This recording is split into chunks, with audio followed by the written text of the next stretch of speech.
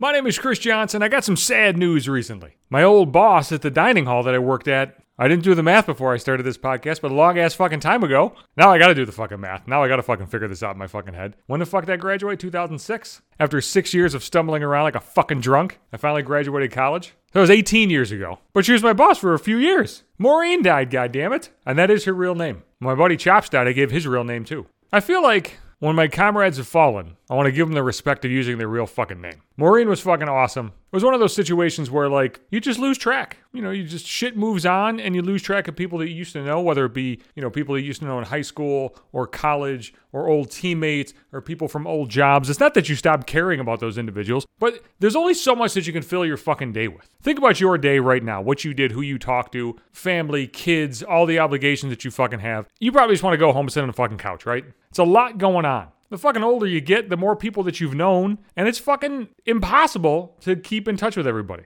A lot of times people will be like, oh, you gotta fucking tell people how you feel, you don't have any regrets. Listen, I don't have any regrets with Maureen. Maureen was fucking awesome, and she knew I thought she was awesome. I didn't need to fucking talk to her at any point in time in the last 18 years to cement that. You know what I mean? And Maureen was old, goddammit. It was a normal life situation. Just a fucking normal thing. I got a message from my buddy, the fucking writer. He sent me the fucking obituary type thing with the photo and all that shit. And then I fucking messaged a bunch of my old crew, and everybody had the same fucking reaction. Like, goddamn. I'm not bullshitting either. Maureen was my favorite boss of all time, and the dining hall was my favorite job of all time. It doesn't make any sense, because working at a dining hall should be fucking terrible. And, like, it wasn't fucking awesome work. I was covered in grease at the end of the fucking day. I'm fucking chopping up fucking food and shit, making fucking sandwiches, wiping down the fucking salad bar, taking out fucking garbages. It was shit work. Cleaning pots and pans, getting all fucking greasy. It was disgusting. I had to fucking take a shower after work. It was gross. But it was awesome at the same time. And I don't know if that had anything to do with the fact that, like, I'm at college and it doesn't fucking matter. Who gives a shit? There's something very freeing about working at a job that doesn't really fucking matter in the grand scheme of things.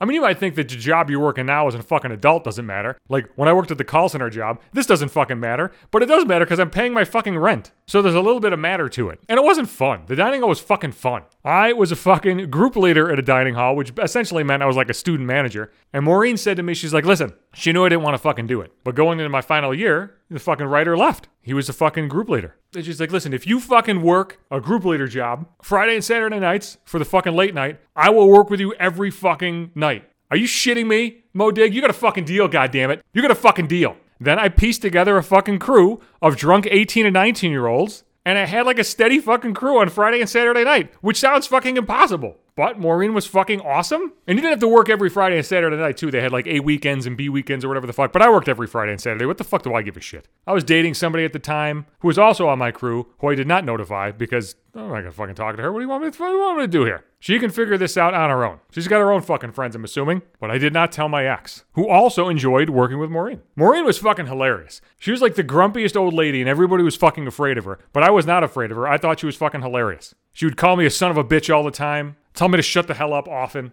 It was never not funny. One time the writer called me up. It was April Fool's Day, and I fucking hate April Fools. April Fools is dumb bullshit, but he left a message on my machine, like an old school fucking answering machine. I mean, I had a fucking cell phone at the time, but for some reason, I only gave like the dining hall my room number. So I got back to my room and there was like a fucking message there from the writer and he's like, listen, it was like a fucking Mission Impossible thing. I think he even fucking spoke in like hushed tones. It's like, your mission, should you choose to accept it. It was like real serious business. I was like, oh, I better fucking pay attention to this. He's like, you need to call in and tell Maureen that you are calling off work today. Done. I'll do it. Hot shit. So I did. I call up immediately. I asked for Maureen. I told her I dropped like a weight on my foot. It was a completely ridiculous fucking story. I didn't put much thought into it, but I told her I couldn't work and she was all fucking depressed. She's like, oh, all right. And I was like, hey. And she's like, what? April Fools. And I laughed like an asshole. And she fucking screamed. Now she's in the office. She's in the office at the fucking dining hall when I'm making this fucking phone call. She screamed, you son of a bitch, at the top of her fucking lungs. You son of a bitch. And then I heard like people laughing in the background and shit. And the fucking phone slammed down.